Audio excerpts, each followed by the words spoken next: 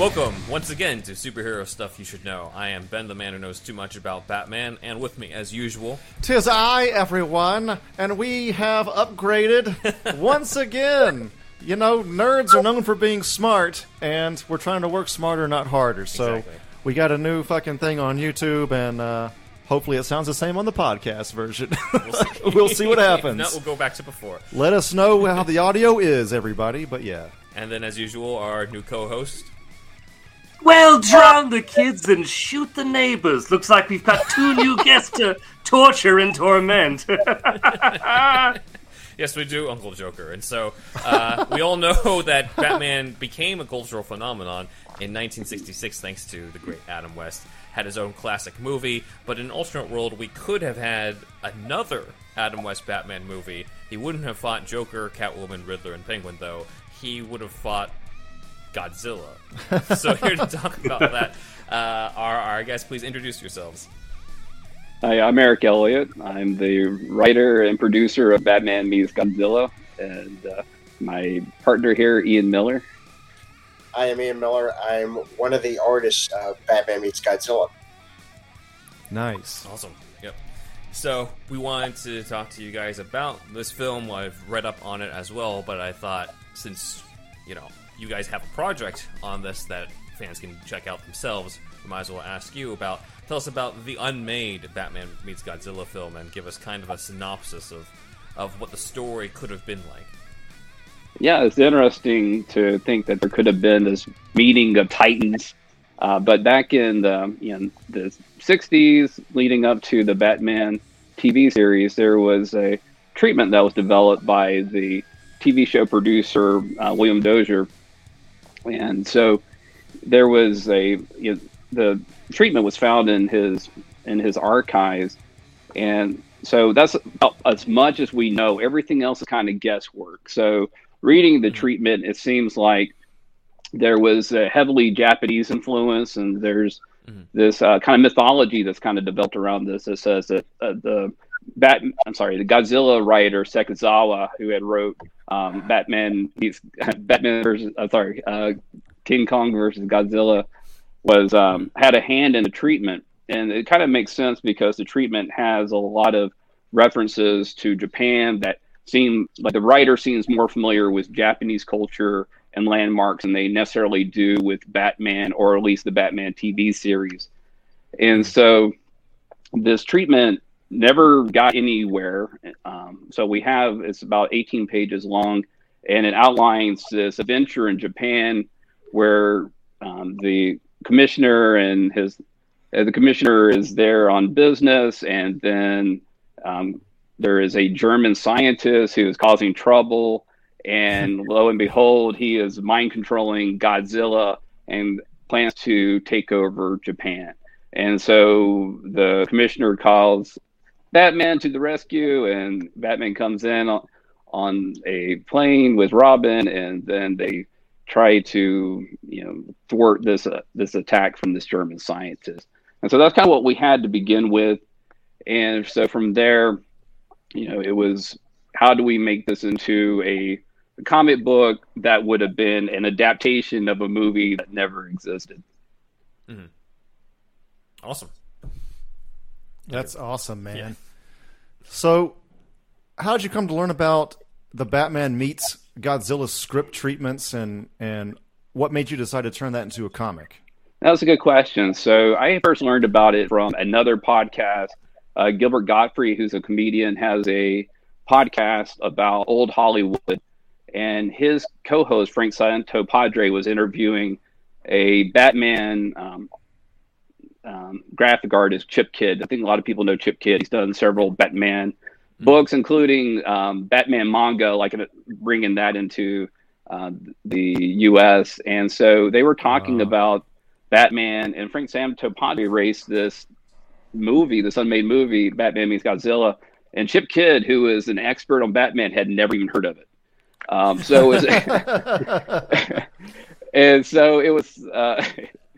So I had my attention, and then another fan of the podcast named Brian Richard, who is an artist, he was on the on the forum and mentioned that he had found the original treatment, which was in the Dozier archives, and wanted to know if anybody was interested in helping him do something with it. And so I raised my hand, and the adventure began from there. And, we were able to secure the treatment. The people at the archive were very kind and shared it with us. And from there, it was a very bare bones script. And some of it, if you know about how movies are made, treatments are kind of a collection of great scenes. These are cool things that could happen in the context of this meeting. And then not everything makes sense. Not everything is finished, and there's a little bit of dialogue, not a lot. And then in terms of making a movie, things change from a treatment to the first draft of the script to the third draft of the script until you're on the set filming. Things continue to change, and so there's a natural evolution for a movie. And so you start with this treatment idea, which is what we did, and then we evolved it to, okay, if this were made into a movie and the producer like William Dozier was involved, what things could have happened? And how would that have changed the script and in the resulting movie? So just for an example, the villain in the treatment is this, generic German scientist. And if anybody's watched the TV series knows that we always have these flamboyant characters that are, typically taken from the comic book, not always, but typically taken from the comic book. So, the first thing I was kind of thinking about is how could we bring in a known Batman villain who kind of fits that mold of a evil scientist, and that's where we came up with Strange, and he fit the bill perfectly. In fact, that's awesome, dude. Yep. Over to Zach.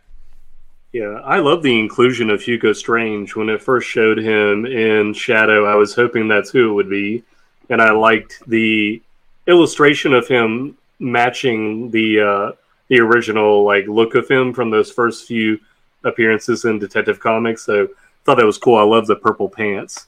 So Eric, let's see, could you share with us how you and Ian began working together? And Ian, you can chime in too. What's the collaboration process been like? So I'll tell you what. So Ian, why don't you explain how I roped you and other artists into doing this project? Yeah, that's the key word. He roped me in. What happened was I was on Facebook looking for cartoonist jobs, and I see this ad, and it had the words Batman and Godzilla. I was like, okay, I have to actually type in and see what this is about. So I read the brief description of the story. I was like, you know what? Let me just throw my name into the hat. Let me just run it back. 5 minutes later, I get a response saying, welcome aboard. I was like, what? You're hired. Yeah. So that was basically how it happened. So I had a friend of mine, Kerouac, who does the covers for them. He's done the first one, the second one, and the third one. He did the a cover for issue 1 that was kind of, hey, this is what the movie could be or the comic book could be. Who out there would be interested in joining us? And this fan comic is, we're not making money off of it. Nobody's making money. It's just for fun, for the fans, written by fans, drawn by fans. And so, Kerouac did a great job with that first cover. And, there's so much love for Batman and Godzilla that I was fortunate to have other artists, who were interested in jumping in, like Ian.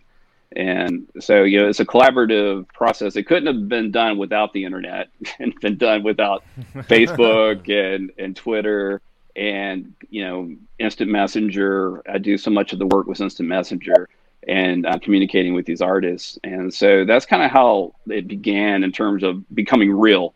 So we had the treatment, and the idea was it would be great if we could use it as a showcase for artists and let them show off their talents, and then be fun to do this story with, how often do you get to do a story about Batman and Godzilla, who were two of my favorites growing up.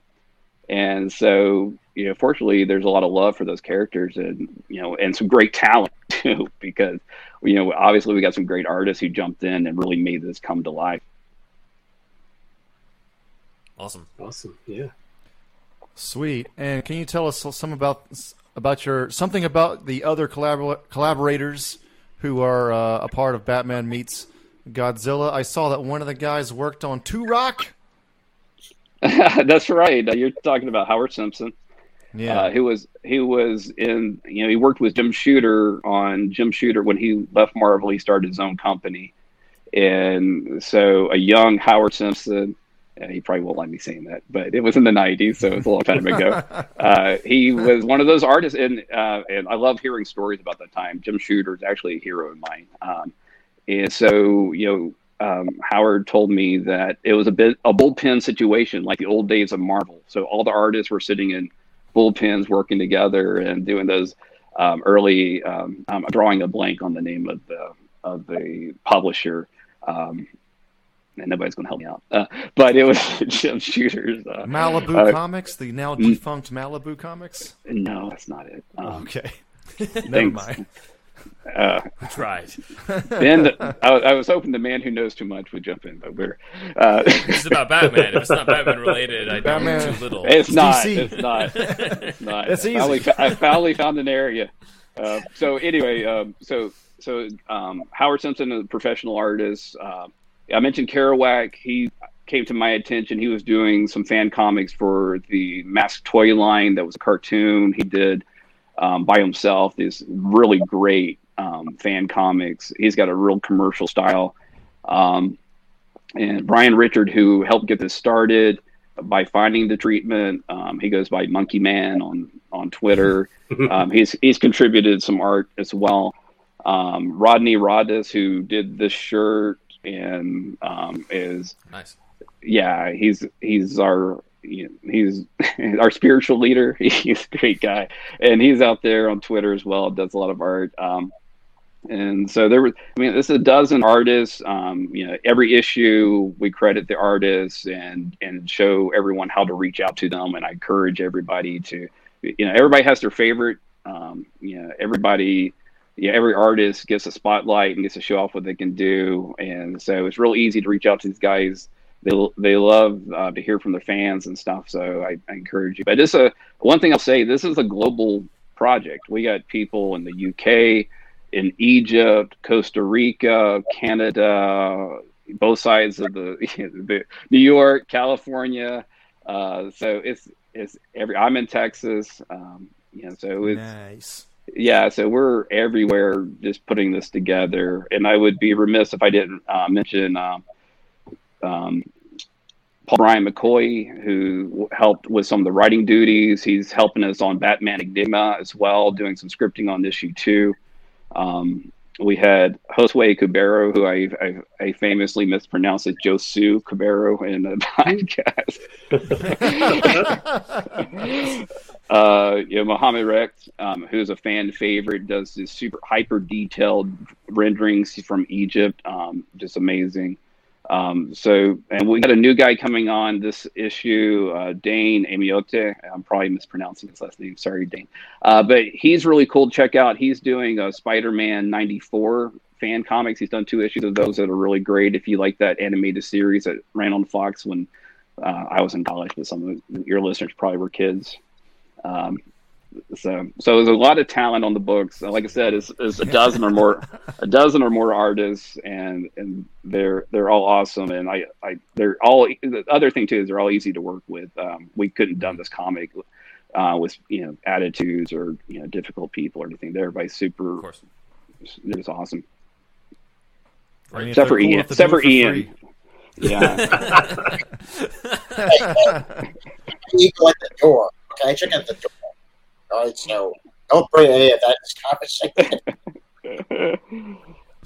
conversation. I guess you kind of answered a little bit of this when you brought up the Hugo Strange stuff, but my next question was how true in some ways does the comic stay to the original script treatment? I know that there's some stuff in the treatment, at least that people say, where there's like Batman and Robin running around naked in some sort of bathhouse, which obviously is not an issue 2. Did not make it. Who wrote that? Did somebody write that? I mean, of course somebody did, but was there a Japanese writer wrote that part? I'm assuming that didn't come from an American writer. Like I said, so the treatment is a mystery who the writer of the treatment was. There's rumors that it was Sekizawa who wrote a lot of the Godzilla movies. And so in the treatment, there's some odd things. So there's a scene where Batman and Robin strip down to their undies to go into a bathhouse. This is bringing me back, man. In the course of chasing after the villains, and I was like, well, we don't. That's not necessary. so I figured that wouldn't have made it to the screen. So when I was getting into anime when I was a kid, and I rented a Street Fighter anime, not the movie one that's fucking badass, but it was one of the episodic ones. And if you know Street Fighter, right, the video game, Ken and Ryu in that go into a bathhouse together. And they're naked in that too, and I was just thinking, what am I watching? But your parents walking right at that point. Those scenes are A, it's more normal there, but B, I mean, those scenes I think are probably written for girls to giggle at too. But but it's funny that that was maybe a part of Batman Meets Godzilla at one point. Yeah, I mean, it's kind of it's. Fun. It's some kind of humor trying, to inject and seeing the guys in the boxer shorts. I think that there was an episode of Batman series where they were stripped down to their boxer shorts. So I don't know. It was the humor of its time. But so that didn't make it into the comic. And I would have hoped it would have made it into a movie. But you never know. So there was other things too. So for instance. Ian Miller designed a new Batmobile for the comic, which is beautiful. So in the treatment, the Japanese build an exact replica of the Batmobile from the TV series, from Gotham City. They just rebuild the same one. I thought, well, it'd be more fun if we get a Japanese car. And so we basically adapted, what was an experimental vehicle and to a new Batmobile, and it's I'm trying to remember. What's that? Yeah, we were going to pull up that image for the YouTube. Oh yeah, great. Actually, we pulled it up because that was one of the notable things that we were going to talk about was this new Batmobile. That's part of it. So I'm just going to be pulling that up. If you're listening just to the podcast version, we're going to do a little visual here real quick with our new system. Hold on a second. God. All right, we're going to figure this out someday. All right, so the next one. Okay, yes. Yep. So for the listener that's on audio only, it's like a very streamlined kind of 60s look, but it's blue, and it has the bat as like a Batman head with his white eyes on the front and between the headlights. So it's kind of based off the 66 version, but a little different, right? And then is that, I don't know how to describe that at the back there. It's its own wings. So what you're seeing in the back is a glider hanging on the wall, and then gotcha. Okay.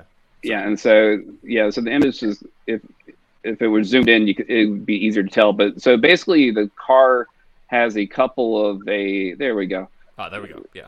So the car has a couple of inspirations, and so one is the actual Japanese car that it's based off of, and then we have some of the highlights from the Batmobile that was in the series, including the windshields, the double windshields in front of the seats, and then you see the bat emblem on the front as kind of a hallmark from the Batmobile from the comics at the time, and so it was, this is Ian's baby here. Ian, you have anything else you want to add on that?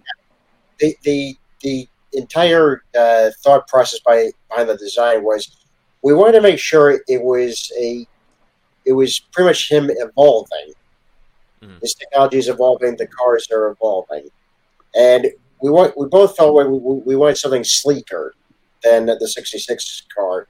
And I love that Batmobile. It's a great Batmobile, but we wanted something much sleeker, have a little bit more of an edge. So he picked 1969 Toyota car, a Japanese line that was experimental. I was like, if we could take off the top half of that, and just put, our Batmobile stuff on it, you'd have a great looking Batmobile. Yeah, and I think It it's the looks car awesome, that man. yeah, it is amazing design, and I think the car itself. I'm gonna say this wrong. 'Cause I don't have my notes in front of me. Like XT1 or something like that. And it ended up becoming like the Celica, I believe. And so it's got some great lines to it, and Ian really brought it alive. But I think that was the right thing to do, is to create our own Batmobile. If you got a chance to create your own Batmobile, do it. Yeah. And so it's kind of funny because we did this, which is kind of it's kind of got like a streetcar look to it, and then you see the new Batman's going to like a streetcar based Batmobile. Right. We beat them to it though.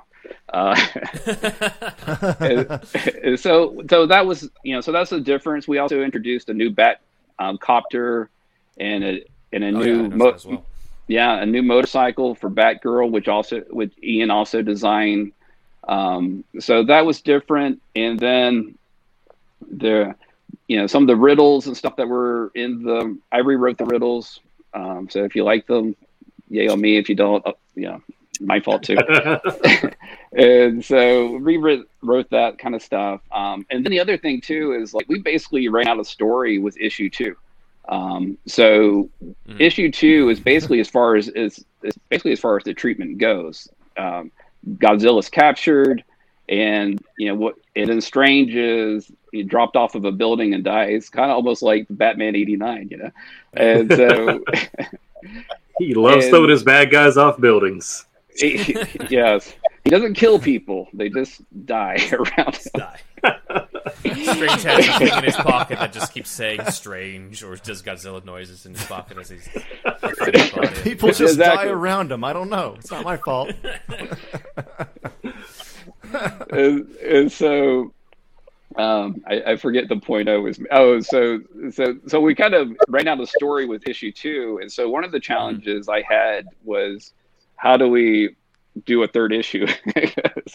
We ran out of story, and so there's obviously there's all kinds of ways you could go. There's so many great ways you could go about continuing the story. And so issue 3 will be coming out probably about September. We're looking at fall release. Got some great artwork coming in. I'm really excited. I think the artwork looks better than anything we saw in issue 1 or in issue 2, which is a high hurdle. Issue 2 was amazing. So issue 3, you'll have to read issue 3 to see how we resolve it. But I will spoil a little something here and say that we will see Godzilla again. Yes. Oh, good. Well, you need it. You need that. Go ahead. I was going to say we end issue 2 with Godzilla frozen and instant freeze, and but you can't keep a monster down. He's going to come back, and so how we resolve that and how we handle Strange and all that, just got to come in for issue 3 and see. I had a question a little bit off our script real quick, but. I think for me, what could be the most interesting, I know it's Batman 66 and, Godzilla wasn't too deep after a certain point, but, what could be interesting about this is, how eventually, and maybe this gets into spoiler territory, but how does Batman see Godzilla? Are we going as deep as, the metaphor for the A-bomb for Japan?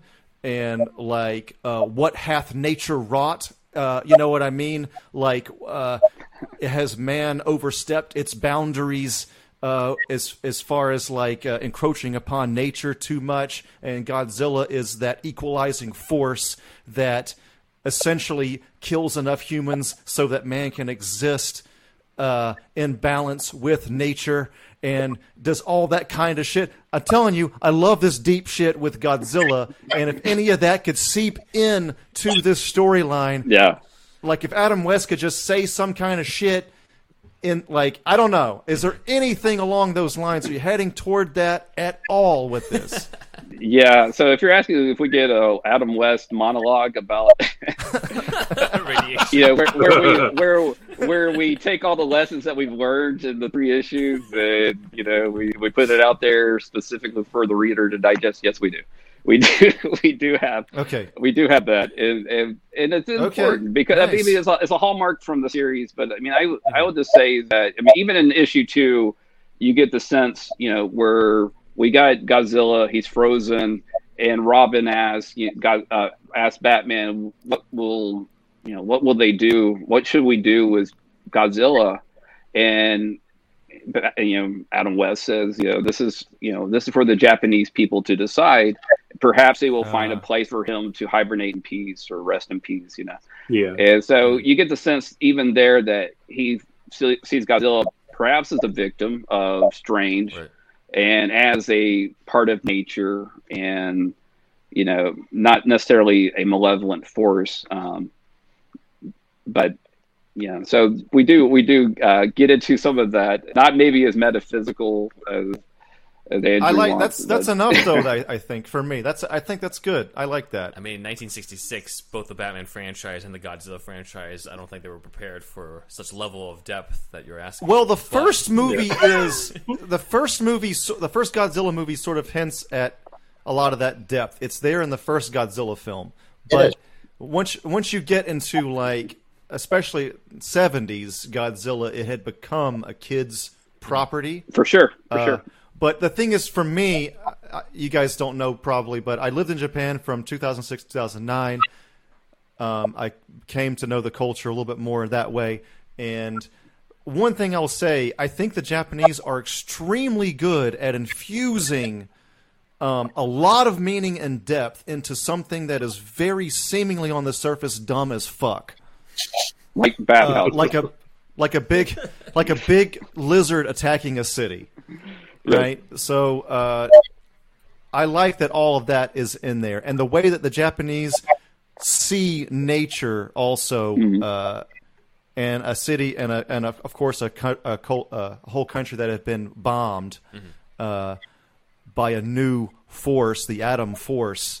All that's in the collective unconscious at the time, because the first Godzilla movie came out like 54. They were bombed in 48 or something. It wasn't that long, so there's really a lot of deep stuff there for Godzilla. So yeah, I appreciate this combination of elements. So I'm excited for this series. Yeah, I did. Thank you so much for that. Yeah, I did get a bit of a preview as well. You sent it over to me of issue 3 of the art and the writing, and I definitely think it's going to be the best issue out of the 3. It's a really solid conclusion, I think, and a lot of it is from you guys, because of the fact that the original treatment doesn't really provide much of an ending outside of what we already saw in the previous issues in 1 and 2. So, but this was supposed to be a movie that is the second Adam, like after he's like. Some days you just can't get rid of a bomb. The one after that was supposed to be this.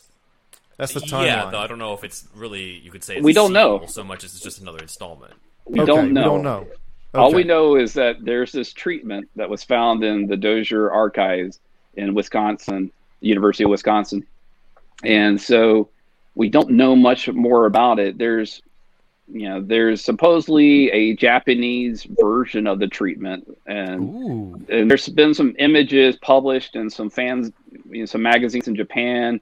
I've heard that they may be falsified. They may be fake. It may be fake news, and so we don't know. Good to be skeptical. So, that's comes good. up a lot with these unmade Batman things. Yeah, we don't know 100% on it, and so like in my world, they decided to make more movies, and they decided after the TV series went off the air that so supposedly the sets were destroyed, and so they decided, well, you know what, we'll just take it to Japan. We won't need the sets, and we'll just we'll do all on location, and we'll partner up with Toho and use their studios and their facilities, and we'll pull off another caper. And that's, I mean, that's just a alternate universe that could have happened, I guess. James Bond was in Japan at this time too, right? Yes. Twice, yeah. So this was also like in the American Western zeitgeist as well, like popular heroes going to Japan. So this is not really totally out of the question on a producer. If we put our producer caps on, so Right. I'm sad it wasn't made, So honestly. James Bond is dealing with ninjas, and Batman is dealing with the radiation fallout with Godzilla. So maybe they should have switched that. That's true.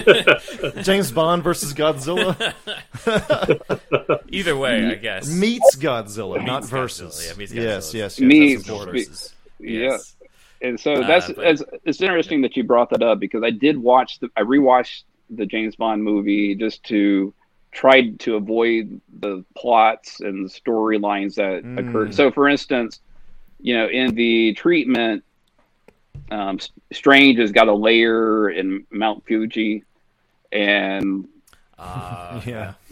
so the ending of in the Bond movie, there's a layer in the mountain, the volcano, and all that kind of stuff. And so I didn't want to replicate that. So I went a little bit different way. So we ended up in Tokyo Tower, which is a great landmark anyway, and made use of that. Plus, Hugo Strange is already bald, so you kind of got the Yeah. Blofeld and Strange thing. Well, that's a good Yeah, point. that's true. Might as well just give him a cat. Yeah. Why? I mean, it's close, huh? Is Hugo Strange based on Blofeld? Hugo Strange came first. Yeah. Oh, he Like- did. so it's Oh. like- Well, yeah. he had to. So the novels, though, the original Ian Fleming novels probably were Yeah. 50s. I would They imagine. didn't say he was bald in that. Yeah, they didn't say he was bald. Yeah. In that. That's unique to the movie. And so Hugo Strange, I think, is from the 40s. I don't have my notes at my hands, but I think Okay. he's Yeah. early 40s. He's a very Within the old first character. Year, yeah. Does, In the first year does, of Batman, yeah. does So- Adam West, I forget in the movie, he throws the bomb in the water? I know he avoids the ducks, but where does the bomb go eventually? It's in the water, right? He nails So the that nuns. bomb goes off and then upsets Godzilla, bro. So sad. That's a connection, man. Direct sequel. Yeah. So what are the consequences of our actions, Rob? Godzilla's like, what? Holy but- napalm nuns, Batman.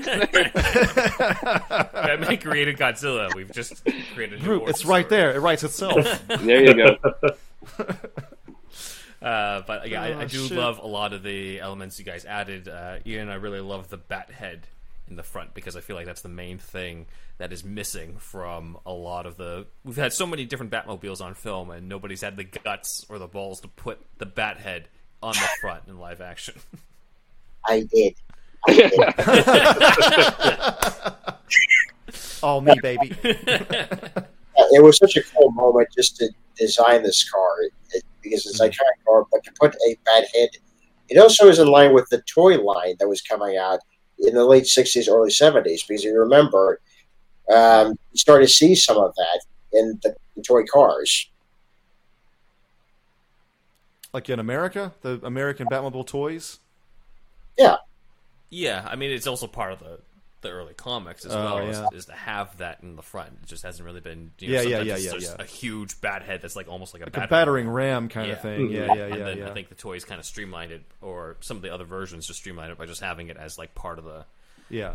Instead of the Mercedes-Benz thing on the front, it's just a bat head. I know, I know. So How often is he ramming a building? I guess he rammed buildings more back in the if day. you're huh? Christian Bale or Ben That's Affleck, true. He was doing a lot of that, actually. What am I thinking? I'm going to hit him with a big bat head. just in case they don't know who's coming after. They're them. going to. I'm all about stealth, except for the car. Yeah. They're going to fucking know. Anyway, you have the next question, Andrew. Oh, I'm next again. Shit. Yes. Oh, yeah. So we already went over this a little bit, but yeah, if you guys could talk about your individual respective Batman fandoms and Godzilla fandoms too. I'm adding that Yeah, then. yeah. Makes Yeah, I'd love to hear about all that. So Like- in terms of what? Like in terms of like what you Like like just about fan. Batman, or like how Oh, they okay. came a comeback. My how they- fandom. My fandom. Yeah, of your Batman. fandom, Okay. yeah, So so the version. So Adam West was the Batman I grew up with. I yeah. grew up in the late 70s. It was all syndicated by then, and so it was in rerun. So you could watch it every afternoon, and I did. So Adam West was my Batman, and then the Godzilla I grew up with was actually the animated Godzilla from Nice. the Saturday morning cartoon. With and Godzuki. yeah. Dude, that intro's got a great song, man, on that fucking cartoon. Yeah, and so every Saturday morning I was parked in front of the TV watching the Godzilla cartoon, and then also the Shogun Warrior Godzilla, and I got that for Christmas when I turned 5. I still have it. It's my favorite toy of all time, and I loved that thing so much as a kid. So I had all this love for Godzilla from the cartoon and the toy. Of course, I watched the movies they would come like on TBS when I was a kid. So I watched those as well. But in my heart, it was the animated Godzilla with Godzooky and the Shogun Warrior Godzilla that I loved. I cherished as a kid. I guess I became a huge fan of Batman because of the Keaton films, the Michael Keaton films, and then the animated series in the 90s. That, to me, were the definitive versions of the character. Mm-hmm. As for the Adam West version of the character, I didn't get into his version until, like, I had seen the show on the Sci-Fi Channel when they used to show that. And I was like, this is great, even though it's very colorful, it's very, the villains are more, bigger. I was like, there are a lot of jokes in this. I didn't care. Mm-hmm. As for Godzilla, I appreciate him a bit more later in life when I started watching the original films. I don't watch the 98 version. I don't watch I don't think you're alone in that. That was terrible, man. That's the most hated one. Yes, it is. And I remember the film being, promoted constantly during that time. I was like, this looks terrible. This looks horrible. It sucks. I'll watch it this afternoon, right now. You like it? That was like one of the first Godzilla things I saw as a kid. That was my first Godzilla. And I was so excited about it. I would go see it. I want to see George Clooney's Batman punching that Godzilla right now. Oh, well, they're in the same universe. Yeah, there's our next People project. would love that. Ian. There's the next one. Ian's Godzilla. like, I quit. Batman 66 versus Godzilla 98. Don't even think about it. It was like George Clooney versus Batman 98. We're gonna make that happen. That is true. It is the Batman and Robin of Godzilla films. It's true. Just make sure you really capture the head bobble with Clooney there. The art. And then Godzilla's like, cocks his head. Final issue is him versus those Velociraptor type baby Godzillas that were There in you the go. finale. Where I'm just like, this is Jurassic Park now. I tried to forget that. Yeah, I wish that was, man. but they were was right, terrible, because man. if you saw Cloverfield, that was the way to go. They just used the wrong property. Yep. And now that man's directing Batman. Did Matt Reeves do Cloverfield? Yeah. Yes, he did. Shit. I never saw Cloverfield, actually. I didn't either. Awesome. Apparently. Okay. That's way better than Emmerich Godzilla. Come on, it's underrated. It's definitely worth. Yeah, watching. I really love it. I mean, if it's Matt Reeves, I'm into it. I mean, the second and third Apes movies that he did are fantastic, right? I mean, you care more some about of the those best. damn monkeys than watching a good movie like Cloverfield. have you seen the Planet of the Apes reboot trilogy? I haven't. I told you I have a real thing about apes and stuff. I just don't like them. I don't know. Are you serious? I've never heard this before. Yeah. Look, Andrew's memory is very fuzzy. He's got to go I back don't and listen remember to this the at first all. episode where they interviewed me, and he asked me about that, and I said the same thing. I don't like King Kong either. There's something about the apes. I Really? just don't like them. Yeah. So you were Damn rooting for dirty Godzilla. Yeah, I was rooting versus for Kong. Godzilla. You're right. Well, Matt Reeves doesn't do the first one. I forget who did that one, but in No, the that was reboot someone else, trilogy. yeah. But god damn, that was some of the best movies I saw those years. It's funny Yeah. because I did want to bring you guys on earlier when Godzilla versus Kong was coming. I'm just like, oh, this fits in nicely. It's like coming HBO Max is like a week after the Snyder Cut. I'm like, oh, that's really yeah. good. Godzilla vs Kong. I didn't I love. think you're still doing those episodes on Schneiderverse, right? I We think just I. finished. Oh, we We're just finished. We are releasing our final episode in that coming up. But yes, But I think I listened to but like this the episode's coming out 12 after that. hours. I think I listened to the 12 hours of the Snyderverse episodes. Yeah, Part 16.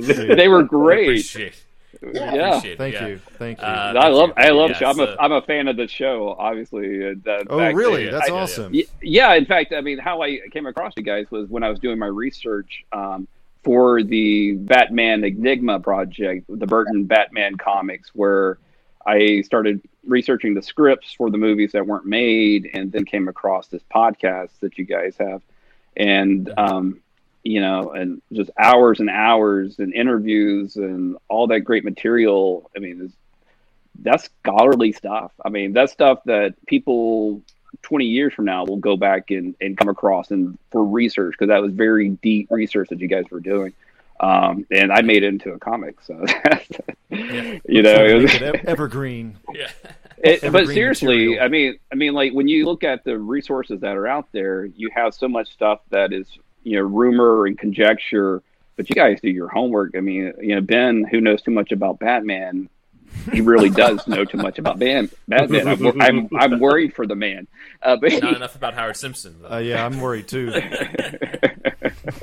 And so, I mean, I do want to say I'm really happy to be on the show, and I was a fan of the podcast. I've listened to hours and hours and hours of you guys, and I'm thrilled to be here. But like seriously, with the stuff that the research that you've done will aid writers, like myself, but probably even people you don't even know. You may never know that Matt Reeves listened to your podcast, so he knew what to write in his Batman movie. We'll just say that it was all us. Yes. If it's good, then yes. I've I heard really appreciate that, of Eric. the members of Metallica sometimes look up how to play videos of their more obscure Metallica songs because they themselves have forgotten some of the songs they don't play that much. They have to. And I know that's true for a fact because Geddy Lee, the bassist for Rush, if you guys, all right, yeah. So anyway, they have I know impossible them, they have impossible to play songs like Metallica does, Yeah. and so they have to Yeah. relearn their songs every time they're no longer touring, but they would have to relearn their songs. It's just impossible to remember. Rush is on another that stuff. level.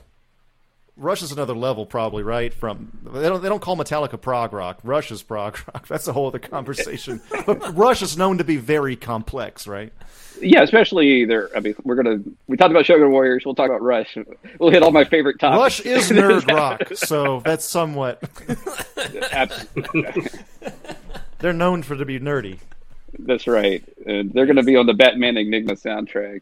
If you have one, that'd be awesome, and then we that'd can be just sweet. listen to it while we read it. That would be amazing. But Eric, thank you very much for those comments on that. We definitely want to try our best to basically keep it to the facts and trying to separate it from, because there's so many IMDb rumors and stuff that you can't go by that shit. What actually happened, and so a lot of this podcast came about because of my desire to just be like, well, no, Max Schreck wasn't originally Harvey Dent, and all that other stuff that like people keep saying that is all over online and stuff. And so it's hard to avoid it. I'm sure that I'm not 100% clean in this, but like I said, the research that you do is amazing. The interviews that you guys have done is amazing. Even reading those novelizations that you went through the novelizations, and I listened to every word of those. And and there's all these good nuggets and stuff. I mean, I'll just give you an example. You guys did the interview with the Bachelors, who did the script, the original script for Batman Forever. It might have been like Batman Continues or something in his original script form. I forget. And so they talked about 3. stuff. Yeah. Okay, Batman 3. And so they talked about some stuff that didn't make it into the movie, like Enigma and Bruce Wayne being boarding school. Being in boarding school together. So I brought that into Batman Enigma just because I thought it was a cool idea. And I wouldn't have done that if I hadn't heard that interview. Nice. Awesome. I have one question, though, since you're a listener. Do you listen to the sketches? Well, honestly, I was hoping you guys would do a sketch from the stuff I wrote. I thought there's some good lines that you guys. I mean, like it's not enough cursing in them, I know, but we could beef it up. We could add it. Always do that. We could add it. So you do listen to them, though. You don't skip. He wants us to turn it into it. You can say you skip. I've had people tell me this. I was hoping you guys would ask me to do one with you. And Well, that's going to happen. all right, because I'm there for it. We record this. I mean, behind the scenes for us, but we record the sketches after the main show. So now I know and then we put it before. Yeah. The magic is ruined. Now I know Andrew's contribution. That's your that's your Was it? I mean, he also only Is it edits all the episodes. Is it so mysterious what I do on the show? Well, I have to be honest. Like I was trying to who is I know Ben says his name. Andrew never says his name, and I don't say. like, oh, I guess I don't. Go back and listen. You always say and with you always is your host. Senior Batman. Oh yeah, I guess I need to. I think the old ones where we go over the '90s Batman stuff. I think you're just like, I'm here with the senior Batman correspondent. Yeah, I think I've just done a billion of them so far. I just fucking got over it after a while. I'm probably going to go back to that. If you listen to our first really early episodes before Ben was on, we were like, this is Andrew from Los Angeles. This is Wolfie from Denver. Like, we were from all over the place. And we just kind of stopped doing that after a while. Yeah, I think so. I like listening to Andrew because it reminds me of back home. I'm from Alabama. Oh, nice. And so I feel connected to Andrew whenever he talks of like being back home. Yeah. I know you're not from Alabama. You're from Georgia, is that right? I am from Alabama originally, and I moved to Georgia when I was 13. See? Where in Alabama are you from? I'm from the coast. Can I ask that? Yeah, I'm okay with that. I'm from Mobile. I'm from the coast. Okay, all right, cool. I was from a little bit north of Montgomery. Yeah, I lived in Montgomery for a while. I lived in Tuscaloosa. Went to school in Tuscaloosa. So been around a little bit, but so like my homeboy. Okay, cool. All right. This is awesome. Connections are being made. Perhaps they can exchange numbers after the show. I'm supposed to bring levity to the show and learn with the audience. That's the contribution, everybody. You do ask the best. You ask the best questions. You do. Yeah, that's true. Oh yeah, there you go. See. Well, again, you also do all the editing and stuff, but trying to fucking lower some of that load. I didn't mean to put you on the defensive. No, it's okay. It's okay. We're still trying to figure out what Zach does. Anyway, those beautiful thumbnails. That is draw in everybody. That is true. And your Joker voice. So the next question is Zach's question, but in order to set that up, I'd like to go back to that image of Ian's Batmobile, because of the fact that in this image that we're going to pull up, we have the Batmobile, we have Batman, we have Robin, but we have one other character as well who seems to be original to this, whom Zach has a question about. That's right. Now, I may mispronounce the name, so you can correct me, but there's a Wayne Labs scientist who builds the new Batmobile named Yoshi Kono in the comic. Yoshi Kono, yep. All right. It also says that it's dedicated to the real man of the same name. Can you tell us a little bit about the real Yoshi Kono and how he came to have a character named after him? Yeah, so that's all me. So Yoichi was my college roommate. And so he was, and we're still in touch and everything. So he was a great roommate. He came here to study music and business. He's a guitar player. And, just an awesome guy. We spent hours watching MTV together back in the early 90s in college. And just the best roommate. And he, moved back to Japan and works there now. And so I just wanted to, because I have an opportunity to put new characters into the story from Japan. I was like, I got to introduce my college roommate, Yoichi Kono. And it's such a great name anyway. But he's he's a great guy, smart guy, and everything. So it was a fun inside joke for myself, basically. But I'm the kind of person who will do that. But yeah, so Yoichi's a real person. He's a college roommate. He was tickled to see himself in the comic book. He thought it was great. And he's actually returning for issue 3, so we'll see more of Yoichi. Awesome. Nice. Did you ever get his opinion on Batman in general? Did you have those conversations? I'm interested on Japanese people's opinions on Batman. We talked a lot about Guns N' Roses. Guns N' Roses. Okay. So not much Batman. And Beavis and Butthead, and the important stuff. Yeah, that's right. Okay. So he liked Beavis and Butthead quite a bit. That's funny. Loved it. I'd come home. I'd come back to our apartment from class, and he'd have always had Beavis and Butthead on. That's funny. I love this American show. He did. He loved it. And, he and I went and saw Megadeth open for Aerosmith in Birmingham. Fucking sweet, too. bro. So he was really into music, and so we got along great because I like music and play guitar too, and so we had a great time in college. That's awesome. So I was living in Japan in 2008 when The Dark Knight comes out, right? And I was trying to gauge people's their interest, and it seemed like it just wasn't that big of a deal. I feel like Batman's really number one in America, and I've heard this from people in France and shit too. Like, it's really all about Spider-Man once you get to American comics. Like, Batman's so big here, but for some reason it just doesn't get as big as Spider-Man abroad. Because he's an everyman. You don't see his skin or anything. So. Yeah. Well, Batman has deep roots in Japan going back to the 60s because of the Batman manga, which was popular. Yeah. And then a lot of the toys that came out of for Batman from the TV series, especially the 10 toys and stuff, were produced in Japan, and even today are highly collectible and valuable and sought after. So they have deep roots to Batman, but Japan got their own Spider-Man, and he had a giant robot.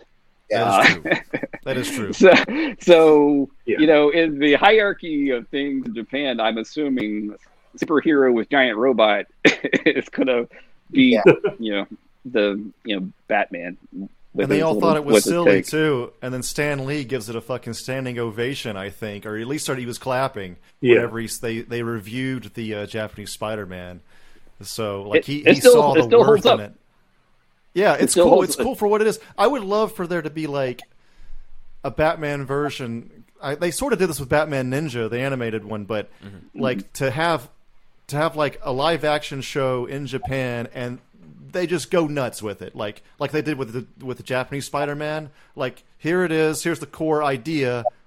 Go fucking crazy and just see what they make. You know what I mean? I think we could.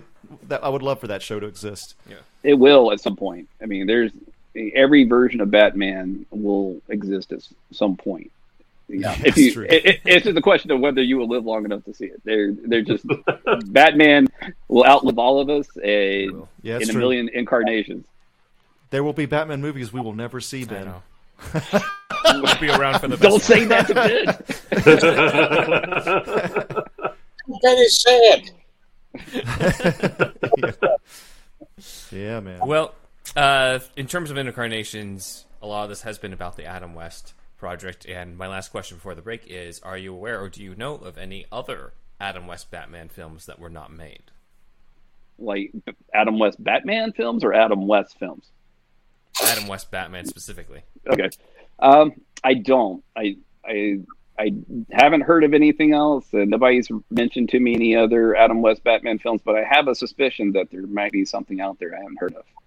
There might be. There's at least treatments, I would imagine. Ian, do you know of any of these?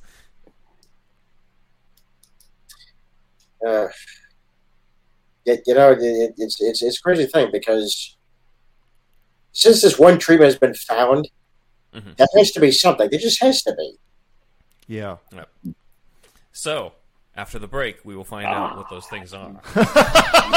See you then. We've been set up. I knew it. We've been set up. Hey, this is Ben from Superhero Stuff You Should Know, and I have an important announcement for you guys. At the end of every single episode of Superhero Stuff You Should Know, you might hear us shout out to our fans, one of whom is Matt Herring, who was one of the original Superhouse fans. He's always given us his support, and now it's time that we support him. We've just recently found out that Matt has been diagnosed with stage 4 colon cancer. And as a cancer survivor myself, I know personally that there's a lot of emotional and financial strain that comes into that. His wife, Kelly, has set up a GoFundMe account at gofundme.com/f/Matthew-Kicks-Cancer039S-Butt. And hopefully you can help reduce the financial strain to that, as well as some of the emotional strain that comes with that. Again, that's gofundme.com/f/Matthew-Kicks-Cancer039S Butt. Matt Herring was the first, I guess you could say, true Superhouse fan. We were Superhouse at that time. The first fan of this podcast and what we do here, and has always supported us, talked about us, and he's from a town close to where I'm from, and so we share that as well, and just a huge superhero fan, and nerd like the rest of us, and now he's going through that. And if you could donate just at least any amount of money to that link that Ben just said, that would be truly appreciated. Just hang in there, Matt. You'll beat this thing soon. Hi, I'm Ray, and this is my friend Alex. Hi. And we do a show called No More Whoppers. Some call it corn, we call it therapy. We're adults with the virility of men. Want to hear us read snack food copy and talk about Japanese chips? Too bad! Join us every month or so on the Greenlit Podcast Network. Lord have mercy, y'all. Do you like hounds? Do you enjoy pooches? Do you find yourself enjoying time spent with that of canines? Talking about dogs, y'all.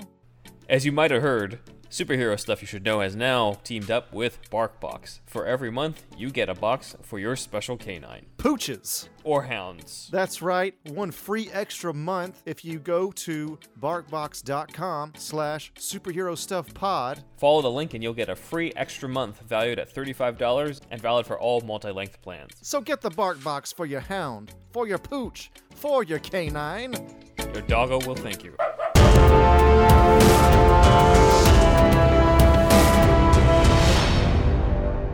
Ha-ha! You'll never catch me, you big old bat boobs! Ha-ha! Quick, Robin. Hugo Strange is running into that bathhouse. After him. Jumpin' Jehoshaphat! Robin, it's a bathhouse. We must stick to the cultural norms of this city. I have no problem disrobing.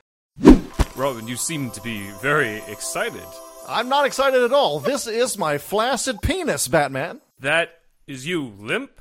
Yes! This thing is a burden. Alright, well, one must not get distracted. Let's go after Hugo Strange. Hey there! My word, you've gotten naked! Well, this is gonna be fun. Here's my grease-up sumo wrestlers. Get 'em, boys! Ha ha ha! Robin, you have to take them down with your humongous bat dog. No problem. Have at thee! Gives a new meaning to the swinging 60s, huh, boys? Ha ha! You won't get away with this, Strange. Well, you still have to put on your bat panties. Ha ha! He's faster than us because you have some extra weight pulling you back, Robin. I usually have this thing bunched up. It's got the wind resistance. I have some pills from the Catholic League that could help with that. Fuck no! I'll have you add to the swear jar later. Towards the end of the bathhouse, maybe we can finally find a way to stop him and stop Godzilla. Leaping lizards! We're so close! There's Godzilla.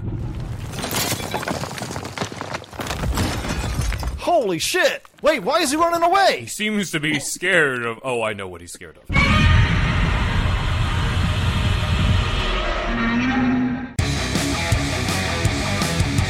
Hi, I'm Ian Miller. And I'm Eric Elliott from your favorite fan comics, Batman Enigma and Batman Meets Godzilla, and you're listening to Superhero Stuff You Should Know. Alright, welcome back to Superhero Stuff You Should Know, and as promised, we're going to cover the other unmade Adam West Batman films, specifically ones that Adam West was trying to get off the ground in the 80s. So this is around the time where... In between car shows. In between car shows that he was doing, where they were going to do the Michael Keaton, Tim Burton Batman. West still wanted to come back in some way. Okay. He obviously wasn't going to be a part of the Tim Burton Batman film, and then when we talked to Wally Wingert, he suspected that even though he may have been offered the role of Thomas Wayne, he didn't like the idea of, hey, here's the Batman you grew up with so that we can shoot him in front of you. So, and I can kind of see his point on that. But, yeah, that wouldn't have been good. Adam West brings up, in an interview in 1989, in June, on Rolling Stone issue 55, he brought up his idea to bring back his Batman. So think of this as The Bright Knight Returns. What year is this issue again? 1989. That's 89. Okay, it's it's basically the same month that the movie is coming. Oh, right. Yeah. Okay. So here's West's idea to bring back his Batman. Very different from Frank Miller's take on The Dark Knight Returns. I would assume. So here we go. Bruce Wayne has retired in a ranch in New Mexico. Boring. Because he's cleaned up Gotham City. Most of the main villains are already locked up at this point. So Joker, Penguin, none of them are actually in here. Okay. And West invents a new supervillain for the story, because you got to have a villain. I mean, yeah. And his name is Sun Yat Mars. I don't know why. Okay. He is so heinous, he inspires that on one stormy night he creates these minions that he calls Marsies. Because he's Sun Yat all right. Mars. So he kidnaps college kids from all over the world and takes them to his zombie satellite, where he turns them into Marsies, into these zombies. And The satellite is a zombie. I guess. Or he just calls it his zombie satellite because he turns people into zombies. An undead satellite that orbits the This Earth. does not seem like he thought this through that much. It's only like a paragraph description in the magazine. He had been huffing too much car cleaner throughout Yeah. the 80s with his car shows, bro. It's better when you see it. But he says that they march, quote-unquote, like Dracula. I think he means Frankenstein. No, they hold up capes in front of them. He says filing in long lines into these terrible machines that suck their brains out. So that's the villain's plan in terms of the structure of the story, if there is a story. Suck their brains out. Yes. After they've been zombified. Yes. So And they Bruce... upload them to the satellite? I don't know. All right. I don't know if he was thinking through that part. But anyway, he says Bruce and his girlfriends, not girlfriend, but girlfriends in the beginning, because he's still Ooh. a billionaire playboy, Bruce Polygamy. Wayne, New Mexico. Okay. They're riding horses in the moonlight, and they come across... Adam West loves this. Bob I Kane want to wrote ride this, horses right? with a lot of women. They come across the carcass of a mutilated cow. Okay, shit just got real. Mutilated. Okay, Yeah, this is UFO shit. This ain't the 66 show anymore. Okay. This is a mutilated cow surrounded Okay. by burned grass, and they don't know whether or not aliens have been involved. Or And- somebody had a good time in Texas. with a dead cow, I guess. So, New Mexico. New Mexico, I'm sorry, yes. So he decides he's got to go get Dick Grayson out of retirement as well. Dick Grayson at this point is, quote-unquote, a singing medical intern. Singing medical intern? Yes. All That this makes time he's still a sense. fucking intern? Well, maybe he means, like, intern isn't like doctor. You know, because the interns where they... is basically the transition between He should medical be a school and being full-on full-on doctor now. Actually, yeah, to your point, Burt Ward at this point in the 80s is what, like in his 40s at this point? So probably. Yeah. So anyway, he's chasing nurses around with his guitar, apparently, and he's quote-unquote the Bruce Springsteen of Mercy Hospital. And they reunite, and they go up against Sun Yat Mars, and that's the movie. So that's the Bright Knight Return. Does Sun What? Yat Is he Mars still- look like the Great Gazoo? Dum Dum? Yeah. I would love that. Man, that's great. I like to think It's that nonsense. Adam West and Burt Ward like put that together themselves. Like I think Burt Ward had contribution on that. After eating a lot of mushrooms, I think. I know, I was going to say. Is there any talk of Burt Ward's, not his dick, but the dog food? He's got that dog food he likes to Maybe sell. you'll promote it at some point in the middle of the thing. Okay. That's all he eats at the hospital, Andrew. He eats dog food. That's what I love. It's just as good as human food, Batman. This food I give to dogs is just as good for humans as it is for dogs. See? That's right. Doesn't seem very nutritious, Dick. It is, though. It's vitamin fortified. He also writes something called This is Superbat. how my dick's so big. Well, I guess I should try something. You need it. What are you trying to say, Robin? As high as my voice is, that's as long as my dick is. Sacrifices we must make. So, Sacrifices we must. It'll make your voice higher, but your dick longer. let's go into the next script. So, Adam West says, okay, maybe I don't have the rights to do a Batman character, but I can do something similar. So he writes Superbat. It is a hybrid of Batman and Superman who come from Love another... It's Batman who comes from another galaxy. Speeding but hides bullets out. was my idea. Comes from another galaxy, but he lives, quote unquote, in a vast cave. So it's basically if Superman had a Bat cave. All right. So that's Superbat, and then the last one was like, okay, maybe I can't get a movie, but I can get a musical or a Broadway play. So He's trying, man. He's trying anything he It was could. going to be called A Night in Wayne Manor. Would have been a musical. predates the Batman musical. Check out that episode if you haven't already. Yep. With Jim Steinman. And there wasn't really anything I could find on that. He just mentioned it in this interview. A Night in Wayne Manor. Who knows how steamy that could have gotten. But anyway. They're riding horses in that one, too. They wouldn't let Adam West do that because they're just like, it's all about this one Tim Burton movie. Okay. So, I mean, they were going quite a different direction yes. at this point in time. Adam West and Bob Kane got together and just got high on PCP and started writing everything. So, I do remember that. So like in Adam West coming out and being in all the press about that's not Batman. Batman's not dark. Yeah. Oh yeah, that's true. I think, so later on in he life, tried to he get the runs spotlight. Yeah, I don't know. Like if he thought he was going to do like a Sean Connery, like I'm going to do my own, 007. Yeah. At the same time, you guys have your own. I'm going to do. Maybe he thought he could pull a Sean Connery and do another Batman movie that ran alongside it. I mean, he was the hottest actor in the world, or at least in America, for 3 years. Yeah. Definitely 3 years, and sometime after that, and then it's just like, cut off. Really, it feels like. Yeah. Didn't do much after. With the right script, it could have been an awesome Never Say Never Again type of reboot of West and Burt Ward for those who grew up with it. But I doubt that would have. Like, we can imagine that, but in Hollywood, I feel like it would have been, it's either this or Batman 89. Yeah, Warner Brothers isn't. Yeah, they're not keen on that kind of stuff. Like you just look at what's going on with Zack Snyder. We don't want to confuse the brand. This is the brand. This is what we're doing, and everybody's on board with that. They like to keep it kind of simple. Don't bring on Green Lantern to the end of your Justice League movie, but you can bring on Martian Manhunter, who's been on Supergirl for 6 seasons. That's true. The brand.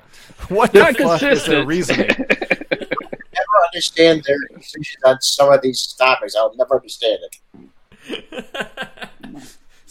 You also can have the Flash, who also has been on the CW for the past 7 years or so. So don't worry about that. DC's pretty much synonymous with the multiverse as well at this point, but about. Oh yeah, we forgot about that. It's going to confuse Grandma that we care so much about.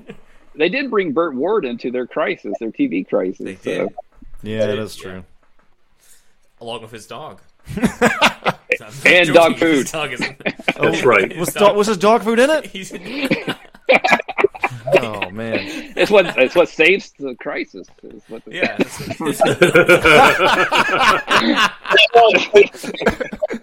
If my dog eats this food right now, we will save the universe. The Anti-Monitor will be destroyed. Here you go, Poochie. Fido. His dogs have some normal ass names. And then they're like, Bert, that's not in the script. Stop. I'm improvising. I'm from Batman 66. Read the script. Here, you have these pills. I'm done with them. They're from the Catholic League. Yes. All right, well, we're going to branch off a bit from Batman 66 into the next project because Zach has the next question. Yeah, so as we know, Batman Meets Godzilla is not the only project you have on your plate. Can you tell us a little bit about your next project or your other project, Batman Enigma? Nice, bro. Yes, we can certainly talk about it. It is pretty much the unofficial sequel, in our mind, to Tim Burton's Batman and Batman Returns. Mm-hmm. And the story takes place a year after the second film. And right now in the first issue, we see Bruce Wayne pretty much in, self-exile at this point. So he's somewhat retired. And because of that, Gotham has just gone to hell.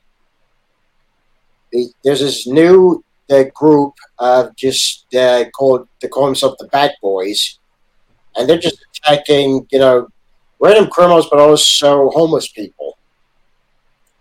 So suddenly, there is now an anti-Batman movement happening in City Hall, and that's being led by Harvey Dent. And as we see in the first issue, we see where Selina Kyle is in this particular point in her life. she's sort of a club owner. She's sort of a lead gangster, if you will. Mhm. Yeah, and you will see a little. And if you read the comic, you'll see a little preview of Nightwing. Mm-hmm. Yeah, and of course we see Edward Nygma play a huge role in this, and we also see Jonathan Crane in it. I don't want to really reveal too much about the plot because when we get to the second issue, which is going to come out later this month, you'll see the bulk of what's going to happen. That's going to lead to the third issue. Mm-hmm. Awesome. There's a lot that we have to talk about on this because of the fact that there's, as Eric was telling us earlier, there's a lot that was drawn off of some of the previous scripts that weren't made on that. So just right off the top of my head, Sam Hammond's Batman 2 has this whole idea of the Batman copycats that's kind of been inspired by the Sons of Batman and kind of got brought to life in some way in The Dark Knight. With Definitely, all the Batman yeah. imposters. Yeah. Mm-hmm. But the idea of them being their own self-imposed vigilante gang, and also Dick Grayson already kind of being a vigilante on the streets before meeting Batman, all sort of comes from that. Right. And of course, you continue the casting of Marlon Wayans as Robin because that was what was going to happen in Batman Returns. But you also gave him your own sort of flair to it, which was he's not Robin, he's Nightwing. That's cool. Here. Yeah. And then there was also kind of foreshadowing of a certain CW suit that We beat him to it. Out. Oh shit! Them to it Again. because he does look like Cameron Johnson's Batwing. Oh shit! All I can say, Awesome. I mean, like, hey, maybe if nothing else, they're good ideas. Yeah. Yeah. They must be decent enough if other people are you're coming in after us doing them. So, but yeah, so I mean, like my approach to this one was to do a lot of research, and I saw Batman '89 in the theater. My dad took me to see it opening weekend. Huge fan. Saw Batman Returns in the theater. Huge fan. I actually like Batman Forever too. I like Val Kilmer. I like his Batman. Yeah, definitely. Yeah, so no knock against Val Kilmer. Fuck George Clooney, but Val Kilmer's cool with me. and so I wanted to do it. I'm also a big Tim Burton fan. Love his movies, and so I wanted to do it justice. I mean, I'm not a Tim Burton person, but I wanted to pay tribute to that, to his style of Batman. And so a lot of it was reading those old scripts to see what could have been if Burton had continued. And like to me, Sam Hamm had the best version of some of those elements. Like his version on Robin was the best, and there were some scripts where he was introduced as a mechanic, and and there was other takes. I mean, people don't know, but Robin was originally intended to be in the '89 movie. And there was just too much going on. They just cut it out. He was intended to be in Returns, I understand. And again, too much going on. They cut it out. And then Wayans, who was cast, actually got paid. He got bought out. So he made money on, I think, Batman Forever, but he never appeared on screen. So yeah, I thought, if they did make a third movie, maybe Wayans would have been in it. And but like, what's the least convoluted way to get a Robin into the story? And there's like an animatic on YouTube. I think it's like a bonus feature from one of the movies where you see Robin, trying to, like, there's a circus and he's chasing down Two-Face, and there's a car chase, and there's like this crazy set piece and stuff like that, and all of that to me just seemed really contrived and a long way to getting to your story, which was we got a Nightwing. What we decided to do is Nightwing, because I thought, Nightwing just seems like a cooler or more Burton-esque character than Robin. Robin seems a little too bright for the Burton verse, and so Nightwing seemed like a better way to go. And we haven't covered in the story, but kind of like in the back of my head, I have like Nightwing is a tribute to like his uncle who was a pilot in Vietnam, and they were pilots, and they were called the Nightwing, unit, so I kind of have some backstory to it, but he's, trying to defend his neighborhood from these Bat Boys. So the Bat Boys serve a purpose in that, they're giving us a way to introduce Nightwing into the story. They're causing chaos. Batman's not around. He's kind of semi-retired. He's because if the other thing too is I really wanted to take into account the repercussions of Returns. And so Batman is considered a murderer in Batman Returns. The Ice Princess that he's blamed for, he's never cleared of that. And so in my mind, he lays low after that. And then the other thing too, you had Penguin that went was collecting the firstborns of Gotham, and and then all these and at the end of the movie, Max Schreck is dead, and the Penguin's dead, and all these deaths are everywhere, and all this terrible. So I figured that there would be a reaction. The city would just start cracking down on vigilantes and these crazy personalities. And so Bruce decides to lay low.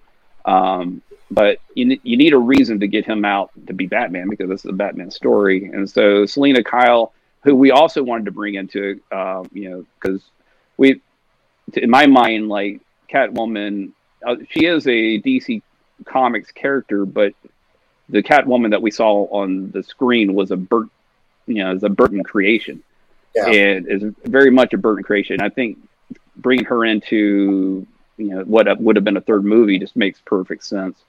I know there were scripts out there for a Catwoman movie with Michelle Pfeiffer, written by one of the screenwriters for. Waters.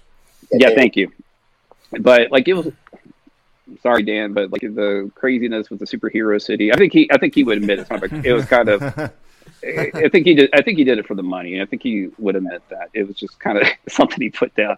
Just would have never gotten filmed. People have it. It's worth looking into just because it's crazy. The craziest thing you ever heard.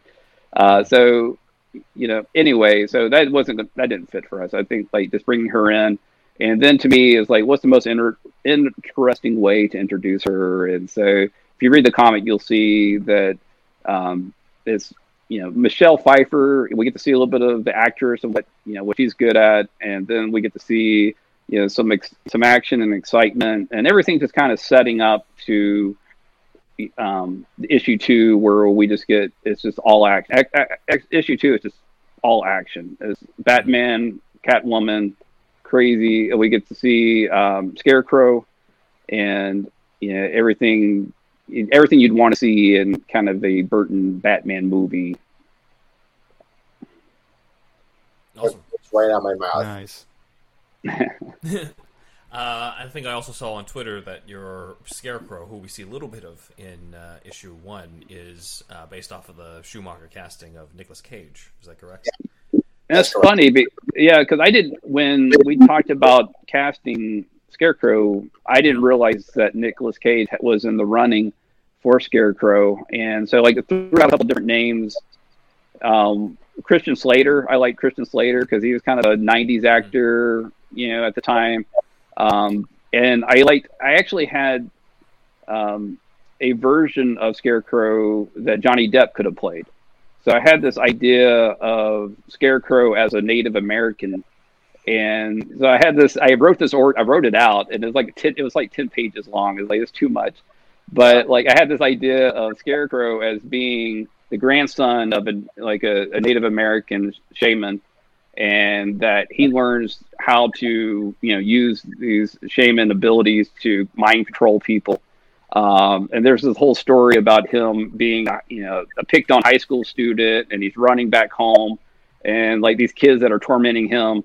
They start, the scarecrows, are coming out of the sky and attacking these kids. And, and then and then his so that was kind of wakes him up, and his grandfather takes him to, this mountain to have Dream Quest. And, then he raises him, teaching him of how to be a shaman, plus using his, he's a brilliant chemist as well, and using science plus the Native American mysticism and everything. And then I had this idea that the Native American tribe was originally from Gotham, and they were pushed out of Gotham. So his motivation that's cool. would have been to take back Gotham for the Native Americans. But it was a lot of story. It would have been a Scarecrow comic to really tell all of that. But that was so I had this idea. Go ahead. You wanted Depp to be Scarecrow? Yeah, he's part Native American. Native American, right? Yeah. Yeah, it's like Crane in Sleepy Hollow. Yeah, that's true. Yeah. So, that's true. Yeah. So there was a version that could have been like, Native American, and so the Nicolas Cage was a good choice because like the pivot that I made after just kind of realizing that was too much story was to do more like a 12 Monkeys kind of Brad Pitt character, insane asylum guy that's crazy but charismatic that people follow, and so we'll see more about how he becomes Scarecrow and how he is behind some of the things that are happening in Gotham, and definitely we'll see Arkham Asylum. So you see issue 1 ends in Arkham Asylum. We get to see way more of Arkham Asylum in issue 2, and we get to see more about how Scarecrow and Enigma are planning to take over Gotham and what they're going to do about it. Nice. I really love again, because I also got a preview of this, there's a lot of action packed into the Asylum. There's a lot of Easter eggs for fans there on that, so it's really cool to sort of see this come together. And I think, that Scarecrow idea sounds awesome, but I agree as well. You've also got this to set up. You got Nightwing, Catwoman, Riddler, Harvey Dent. There's only so much you can put into this. So maybe an idea for another time. We just so that the YouTube audience can see. Maybe we can pull up the cover for Batman Enigma for that, but you can pull up the cover. Sorry. What are we doing now? Andrew was zoning out. I thought that he was high on fear gas. He was thinking about shredding that gnar. I was looking at the questions as notes. Yeah. So sorry. Okay, so we were doing this one. No. What's the next? Batman Enigma. Oh yeah. Okay. Yep. Yeah. Wait, I really like the inclusion of Arkham Asylum. Yeah. I feel like that's such a lost opportunity, especially for a Burton Batman movie. Yeah, exactly. Would have been amazing.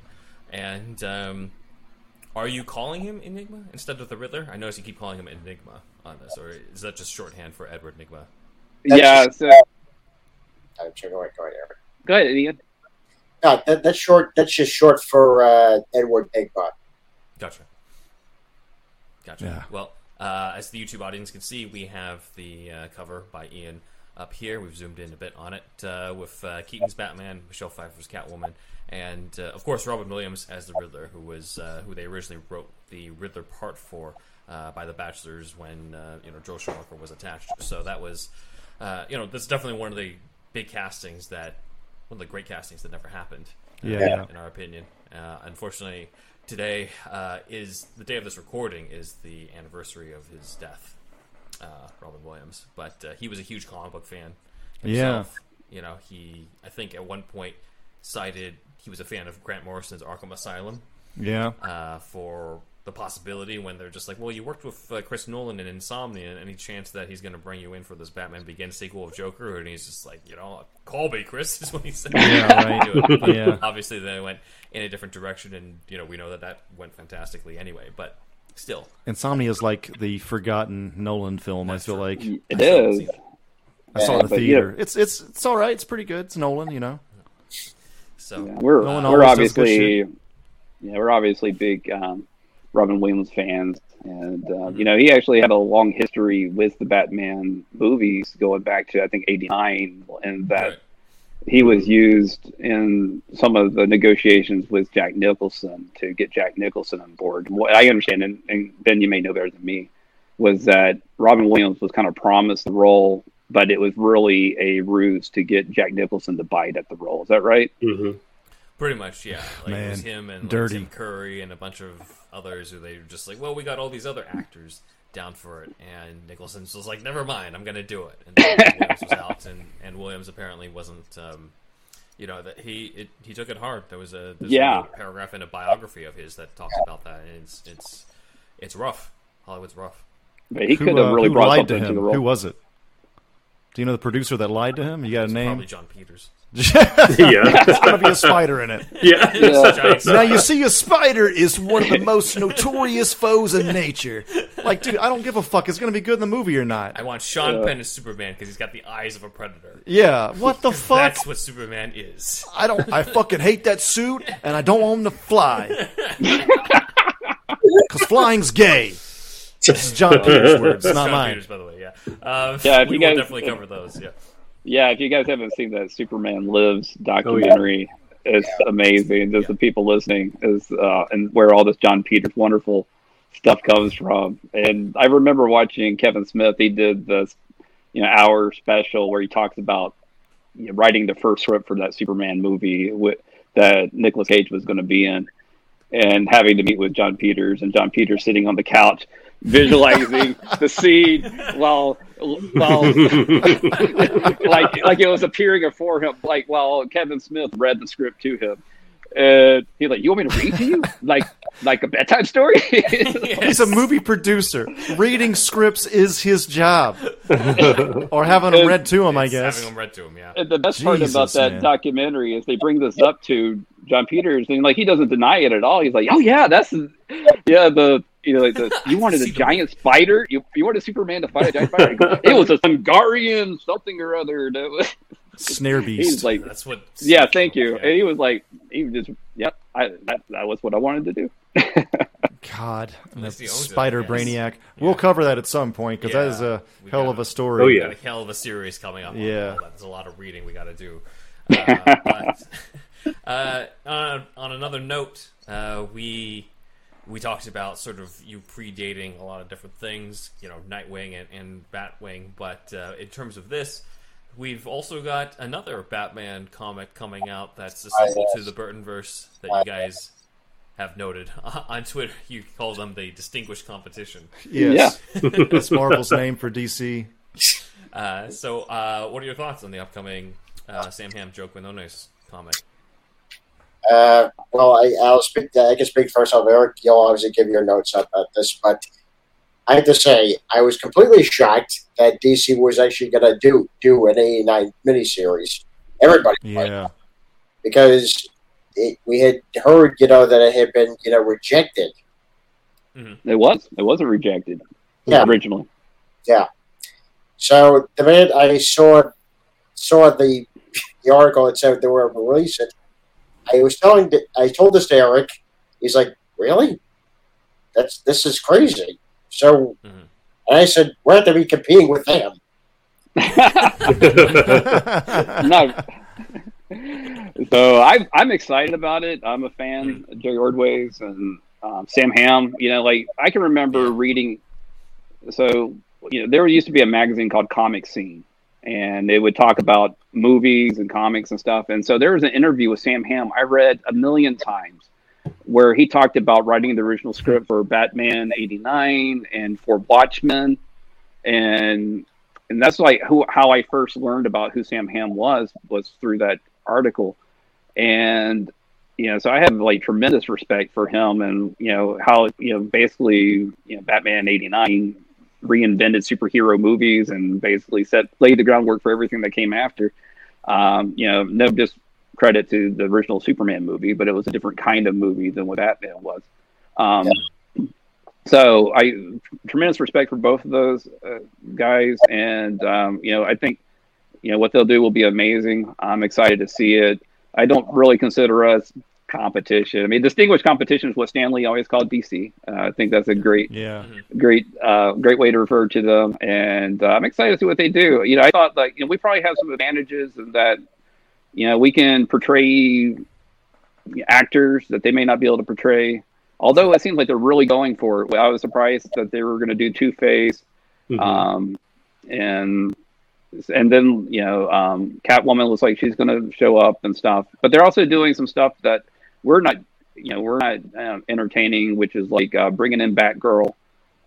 They're alluding to doing some of that. So there's a lot of interesting things they can do. And whatever they do will definitely be just copying what we're doing. So I don't know. They won't do Robin's dog food like you guys will. So it's how we make our money. Yeah, we have no choice. I definitely was. I guess I was less shocked about the comic because of the fact that I'm just we've got Keaton coming back in the Flash, so it kind of makes sense. Yeah, absolutely. That they've greenlit that. But then it's just Sam Hamm's coming back to Bright. I'm just Sam Hamm's coming back to Batman. I'm like, okay. They backed up a dump truck full of money. I guess.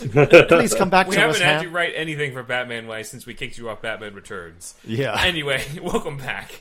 I'm like, okay, damn. Wait, did Sam Ham, he didn't like Batman Returns? There was another guy that never liked Returns, right? Oh, no. Ham didn't like, or somebody didn't like 89. Waters didn't like 89. Waters didn't, yeah. He's like, I'm yeah. going to bring back Alexander Knox so I can kill him off. And Yeah. That's right. On the bat signal. Yeah. On the And bat I signal, was yep. like, Burton was just like, please don't do that. Yeah. Let's just not do that. Why don't we just not have him in the show as opposed to bringing him back Just to don't kill even him. talk about him. How about that? We'll have Max Schreck instead. So that Robert Wool can come back to comic book conventions and do Crisis for a scene. Yes. I mean, hey, if they killed him off, he wouldn't have been able to do that because they would be like, hey, you're dead. But I don't know. That probably wouldn't have stopped them, honestly. But, yeah. Oh, man. Okay. Zach has the next question, though. You've kind of already answered this in terms of what's coming up. But not when. Yes. When can fans expect the next issues of Batman Enigma and Batman Meets Godzilla? All right, so Ian's not going to say. Wait for you, but So the Batman Meets Godzilla issue 3, the art's coming in. It's looking great. We got coloring and lettering we got to do. So I'm going to put that in fall category now. I don't think we're going to see it in August as we're getting in the middle of July here. And then Batman Enigma. I'm seeing thumbnails come from Ian. And I'm lettering to those as we go, and so he's got quite a bit of work left to do. But what's your timeline? Do you think, Ian?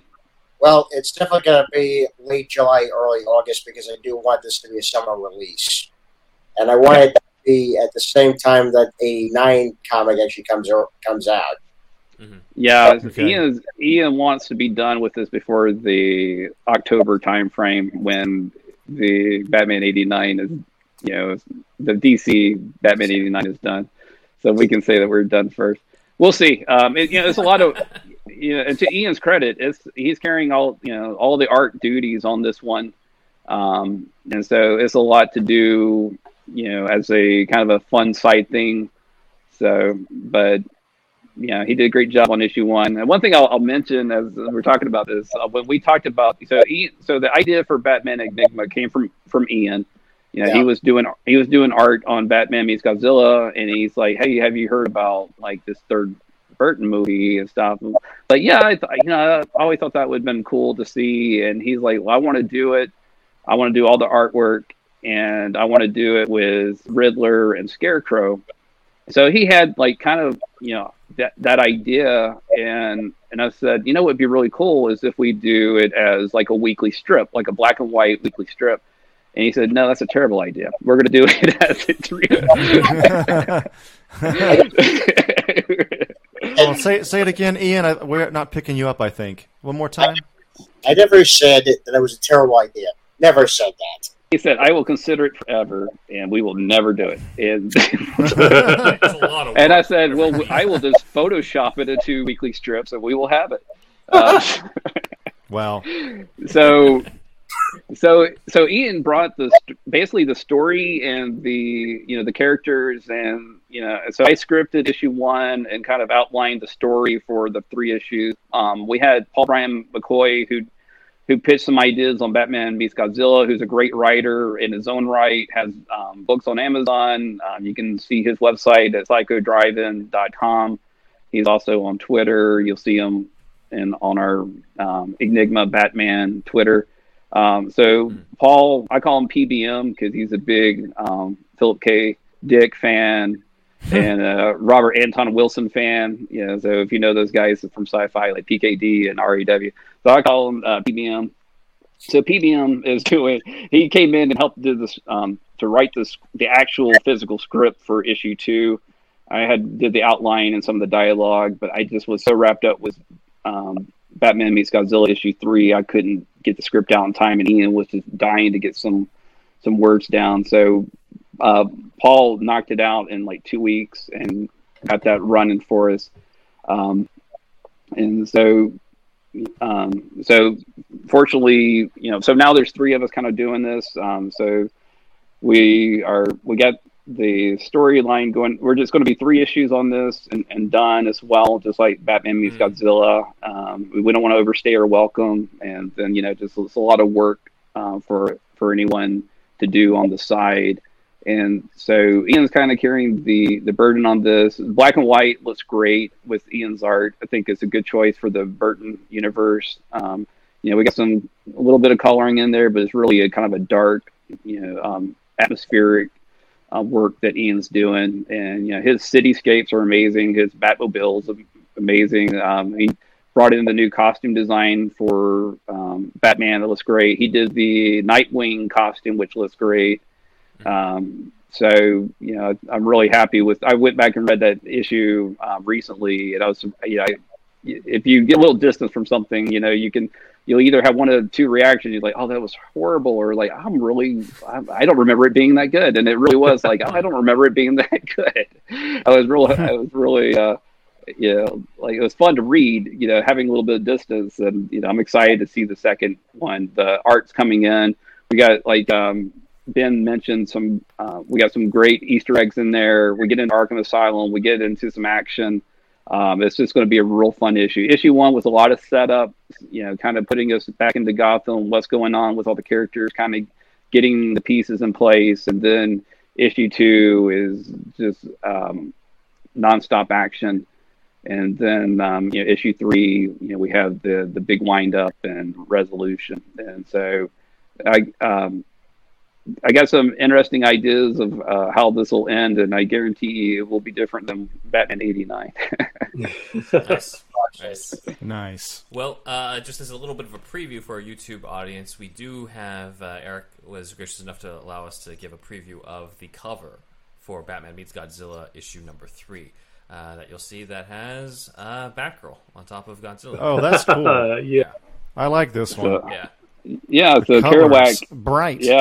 Yeah, my friend Kerouac who did the first piece of art for Batman Meets Godzilla was done by Kerouac. He did the cover for all the issues, including this one, and he actually did 4 versions of this cover.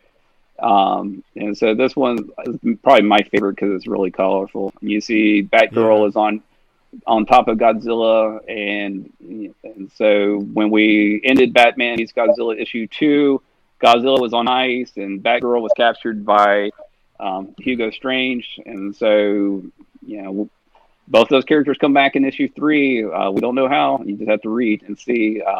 But I guarantee you, it's a lot of fun. I'm really happy with the way issue 3 ended. Like I said before, we really ran out of the story with issue 2, and so we're kind of over our skis a little bit with issue 3 and just kind of making stuff up.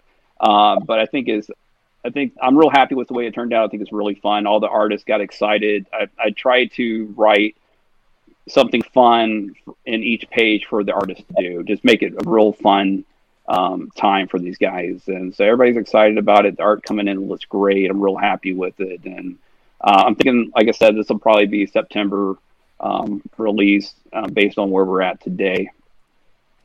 Nice. Is there a certain Godzilla this was based on, or is it just from the first movie? Or yeah, so like anybody who watches the films, there's an evolution to Godzilla, and so this is the '60s version of Godzilla. But even in the 1960s, he would evolve a little bit film to film. Yeah.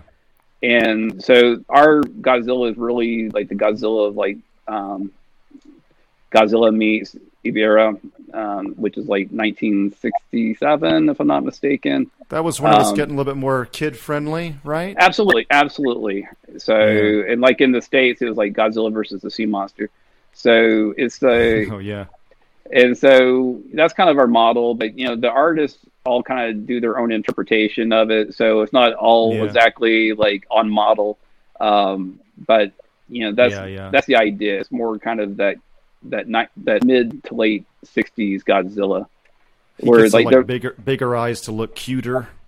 Yeah, like the hardest thing, like to me, like to really capture the essence of that Godzilla is the eyes and getting those eyes right, which Kerouac did a great job on that.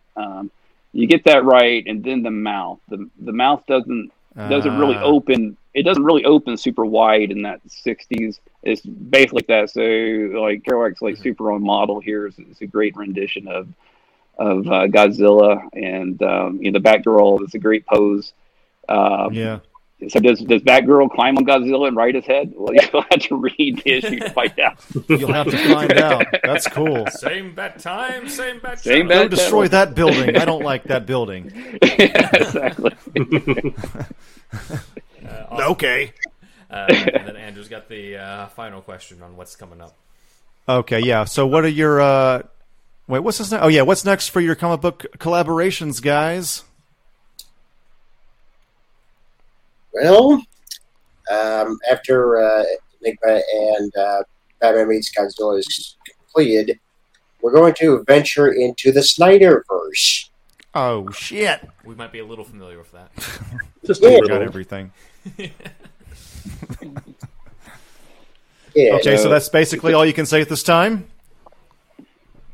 I think we can give some hints here and there. I think we can talk about a little bit. So Ian's Okay. a huge Zack Snyder fan. He was really unhappy that they didn't finish the Justice League that Snyder set out. And so like we've learned a lot in like the last few months about what would have happened. So there's been storyboards released, and obviously the Snyder cut of the movie came out, and so so we kind of know now what would happen in those two issues. And I think Ian was telling me yesterday that they're actually going to do a motion comic of the Justice League movies that weren't made. So Oh shit! I think That's cool. yeah, so I think we'll see those happen. So we may be more focused on the Affleck Batman that didn't get made, and so I know you guys covered that in one of your podcasts, and there's a lot of cool stuff that happens in that one. So before we had the storyboards for issue 2 and issue 3, and kind of knew what Snyder was going with, I had some ideas. I was thinking through like where we could go with it, what would be kind of a big menace for them to fight and stuff. And so obviously Darkseid, you can't really do bigger than Darkseid. That's Right. the ultimate The villain presence, for bro. yeah. And They so, fight God. but DC did yeah. So DC did have like these villains called Manhunters that were kind of like Terminator robots that were disguised as humans and stuff like that.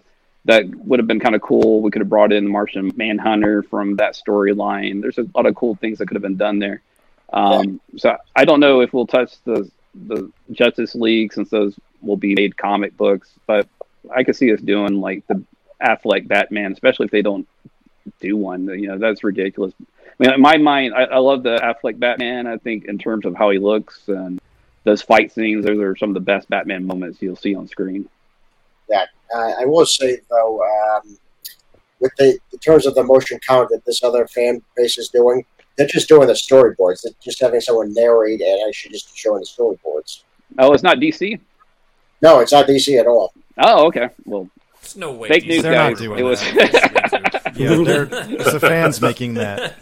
That's I how think it's Ray Porter fake doing news narration. happens. Yeah, Oh, come yeah. on. Ray Porter's doing the narrations, and some actors who are part of the Snyderverse, as well as some Snyderverse fans, are collaborating on it. And it's I'm also there based for off it. That of sounds really- like yeah. that sounds great. And Ray Porter and seems so cool on Twitter. Oh yeah. Yeah. Yeah, it's directly based off the storyboards and what was in the original take. So I think Eric, you hinted to me at one point that you were going to have some of your own ideas in it in order for 2 and 3 to fit in with the Snyder Cut, since the 2 and 3 storyboards are from the original idea for what Justice League 1 had, which includes the big Batman Lois Lane romance. Right. Which obviously is not happening in the Snyder Cut. But yeah, I'm not a big fan of. Yeah. I mean, honestly, I'm not a big fan of putting Lois Lane was Bruce Wayne. Me neither. It's not. It makes me cringe. I mean, maybe that's because I'm old school.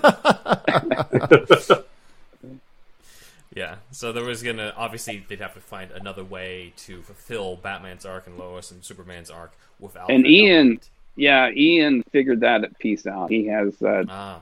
Oh, cool. So, Yeah, so in our version, obviously, I would just spoil that. I would just spoil this. It would be Clark's child. That's just it. Okay. All right. Yeah, I would explain it further in the comic, obviously, and we would be seeing another relationship in the story. Yeah, I think like you don't have to have Batman and Lois to get the story to get that plot point that you need. Right. But yeah, you don't need to have him be in love with her in order for him to regret not saving her in that whole thing. Exactly. So Yeah, I mean, it's kind of I don't know if that would have made it to the movie. I don't know. I mean, that's just, you would just, I don't know. Like me personally, I would just hope I would just like let's that idea is like a 7.5. Let's try to see if we can get let's go for 8 or 9 here. Yeah, so thankfully it didn't end up in the actual Snyder Cut, so gives you a bit of free reign, as well as some of the other things that didn't quite match up with what was in there, but I think, this is great. Yeah, thank you guys. It's great talking about awesome. Batman, Godzilla, and Batman Enigma, and that is superhero stuff you should know.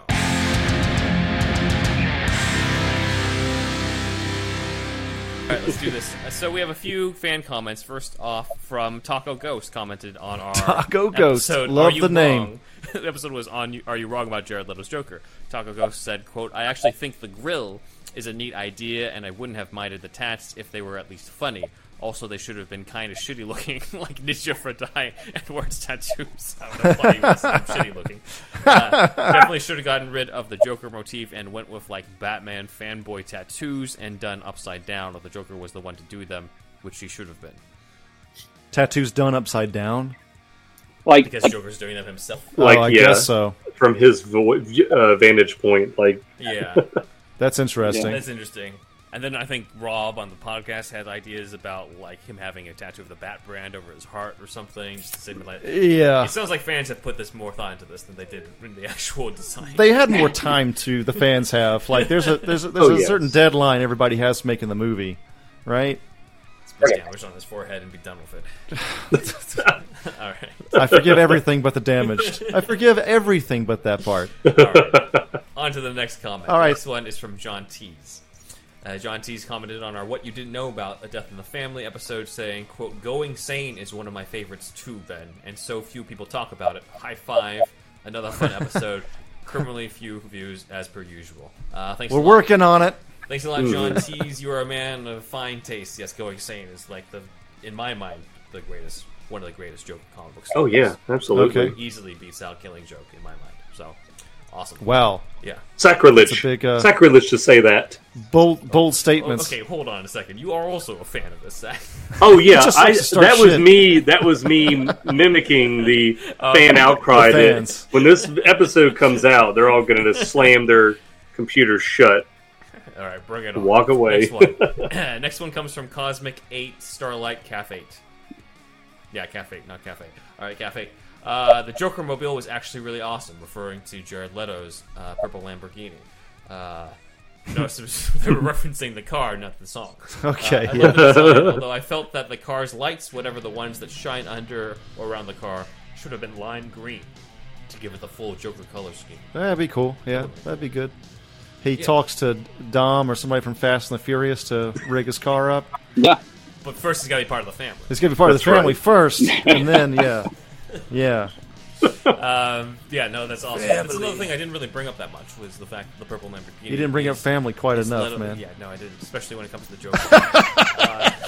Leto's There's a lot of Joker- deaths in him and all that shit. Leto's purple Lamborghini is basically the Joker mobile, and there haven't really been a lot of Joker mobiles on film. The closest Not one enough. beforehand was Do they show up in the comics like all the time? The Joker Mobile? He's got a lot of them. Yeah. Yeah. Keeps They crashing. even had Good. they even had some toys too. Yeah. I think I might have had one with a giant Joker face. In There's the a front. Joker Wait, is that character like the too, right? animated series or the '89 toys? I know I have a Joker motorcycle in here from '89 that's got Got the his face on the front. That's It was awesome. great. I want to see the Joker Maximum mobile with Overdrive. the giant Joker face versus the Batmobile with the giant bat head. Yeah. Just go straight Smash. into each other. Only thing Nolan Like- had was the Slaughter ice cream truck, Yeah, Slaughter's right? the best medicine. Yeah, yeah, Well, yeah. That's kind of his Joker-mobile. When I saw that in the theater, I was like, slaughter and laughter. How have I never thought about this before? Genius. This genius. Genius. All right. So anyway, that is it for the fan comments. Over to you, Andrew. All right, so thanks for those comments, and thank you to our Patreon supporters who are Shasta, Leom O, Jose Orocha, Super Inframan, Douglas P, Dan D, Aaron Willett, Nick Noir, Jesse E, Jeffrey R, Scott V, Asger's Web, and we get a new one? We got another one, Jeremy. Jeremy. Yeah, Jeremy H. Jeremy H. Thank you, Jeremy H. And also thank you to our other supporters, Sparkageddon, STCT Productions, Robert Schumann, Kooky Noms, Matt Herring, Elijah B., Shamrock Balls, Ian H., Walter the Wobot, John Wells, and Rye Guy. Also, shout out to the Comic Capital on Instagram, as well as the Everything Entertainment Club on Clubhouse. All right. And please check out our Patreon. That's patreon.com/superherostuffpod. We have the $1 tier that gets you the shout-out, but also we have the $5 tier, which gets you a whole other show, a deeper dive. Cancel anytime, $5 a month, and that's on patreon.com/superherostuffpod. We have Superhouse merch. Just look for us on Redbubble, TeePublic, or Threadless. And you can get your Ben Men and Indeed Wizard mugs, and we're working on... we asked Wolfie to get the Zacula Joker version in his art, so we'll have that going on as well. Check that out on those sites, and please leave us a review on iTunes. Also, please record us some sort of audio thing and send that to superhousepodcast@gmail.com. We would appreciate that. Any kind of bumper or whatever, or something really weird. It doesn't matter. We're taking anything at this point. Please animate our sketches if you do listen to them, the three of you out there. Hashtag at the bottom. Put that for the duration of the video. I'm Thunderwolf Drew on Instagram and Twitter. I'm Thunderwolf Lives on YouTube. I'm ThunderwolfLives. My website is ThunderwolfLives.com. You can see my portfolio there and all that kind of shit. My YouTube is full of all kinds of Japanese culture, language, gaming-centric content. And I'm also in pre-production for a film now that will be funded via Indiegogo, and we're going to do that campaign at some point in the future, probably early part next year, looking at this point. But it's called Amano Recon, and that's AMANORECON.com. You can go to that website and check out what we're trying to do. It is, think of basically an R-rated Power Rangers meets X-Files meets meets horror. It's a horror sci-fi show, and check that out. Fire in the Sky is a big influence on this. So yeah, we're working on that now, and please check out AmanoRecon.com for the time being. That's it for me, Ben. Sure, you can check us out on Twitter at SuperhousePod, which is how we met with Eric and Ian and found out about Batman Meets Godzilla and Batman Enigma. You can also help us out at Instagram and follow us there at Superhero Stuff Pod, which is how we met our co-host, Zach. You can follow us on TikTok at Superhero Stuff Pod, and we are on Vero now, where we'll eventually just flood Zack Snyder with a ton of questions. We haven't done that yet? Superhero Stuff Pod. I've been trying to find the right question. You gotta prepare for that moment. I have to prepare for this moment. Okay. When he's online, when he's posting. Can you tell when he's online? Probably not, but I can figure it out through deductive reasoning. Anyway, website is whenever you get. writer.com. The last 3 times he was online was. My YouTube channel is in the description below. You can also check out the website for my kids' comic, Earl E. Bird, at earl-e-bird.com. My personal Instagram is Ben Juan Ryder. My son's Instagram is Alfie Pennyworth Cat for my furry cat Alfred. And if you also have a furry cat, whether his name is Alfred or her name is Alfreda or whatever, Alfreda, you can also check out Whiskerbox. Alfredo sauce. We are affiliates with Whiskerbox as well as BarkBox if you like dogs, as we say in the middle promo. Do you like dogs? We need to maybe redo that. Preferably if you have a dog, you should It's good enough for now. It's our first ad that we did. And you can also check all that stuff out at superhousepod.com/shop, where you can find out all our other affiliates. We're affiliates of Amazon, we're affiliates of eBay, so check out all the stuff there at the links below. We're updating the website too. That's going to be incoming. Our current website, it's been all right, but it could be better. But yeah, the show notes too, man. Holy shit, you did a lot of work with that. I hope you guys are reading. There's like 3 people reading those. I had to like, rebuild that shit, and I was like, damn. I mean, I had looked at them before, but I'd never looked at them in detail. To be honest with you. Excuse me. No, it's good though. It's good. All right, over to Zach. Well, if you'd like to see more of my artwork, then you can follow me on Instagram, TikTok, and YouTube, Zachary Jackson Brown Art. And you can also go to ZacharyJacksonBrownArt.com, see more of my artwork, and to purchase prints and t-shirts. Awesome. And lastly, of course, our guests, in case anybody hasn't already clicked the links in the description, where can we find you guys on social media as well as read Batman Meets Godzilla and Batman Enigma? So you can find me at Elliot Comics on Twitter. You can read Batman Meets Godzilla on BatmanMeetsGodzilla.com. You can follow us on Twitter at Batman Meets God1 and Enigma. Meets who? Meets God. God? God, yes. It's a whole other fan comment. That's another one. The whole, I know. It's the best. Wow. Twitter, That's some Grant Morrison shit, bro. Yeah, I know. Exactly. That's a whole other story. So Batman Meets God 1. Nice. And then we have also a Twitter for Enigma Batman, Enigma, Enigma Batman. And then you can check out writer Paul Brian McCoy's website, the psychodrivein.com. And then Ian, I'll let you plug your stuff. You can find me at Twitter as well, Triple Threat Comics, all one word, all lowercase. Nice. Triple Threat Comics. Bro. Yeah. Awesome. Turok should go hunt Godzilla, bro. It could Tell happen. Simpson that. Hey, it's Valiant. It's Valiant Comics. Valiant. Oh yeah. Yeah. So going back an hour ago, we talked about Jim Shooter's. Just edit that in, Andrew. Ben thought this was going to be a short episode, and I was like, I don't know about that, man. You don't know me at this start talking point. about Japanese stuff around Andrew. It's like diarrhea of the mouth. It's fucking Godzilla shit, man. Well, if you want even more diarrhea of the mouth from us, you can be part of our $5 Patreon, where this week, well, Batman may be facing against Godzilla in the main show, but for the Patreon this week, he's going up against Robin. We're covering the animated film Batman vs. Robin and how it compares to Andrew's favorite Batman comic storyline, The Court of Owls. Court of Owls is the best one. Yes. I'm not kidding. And yes. How about you tell all your friends about us? Wait, I skipped it. Do me a favor. We'll get it on the next one. Good night, guys. See you later. Indeed.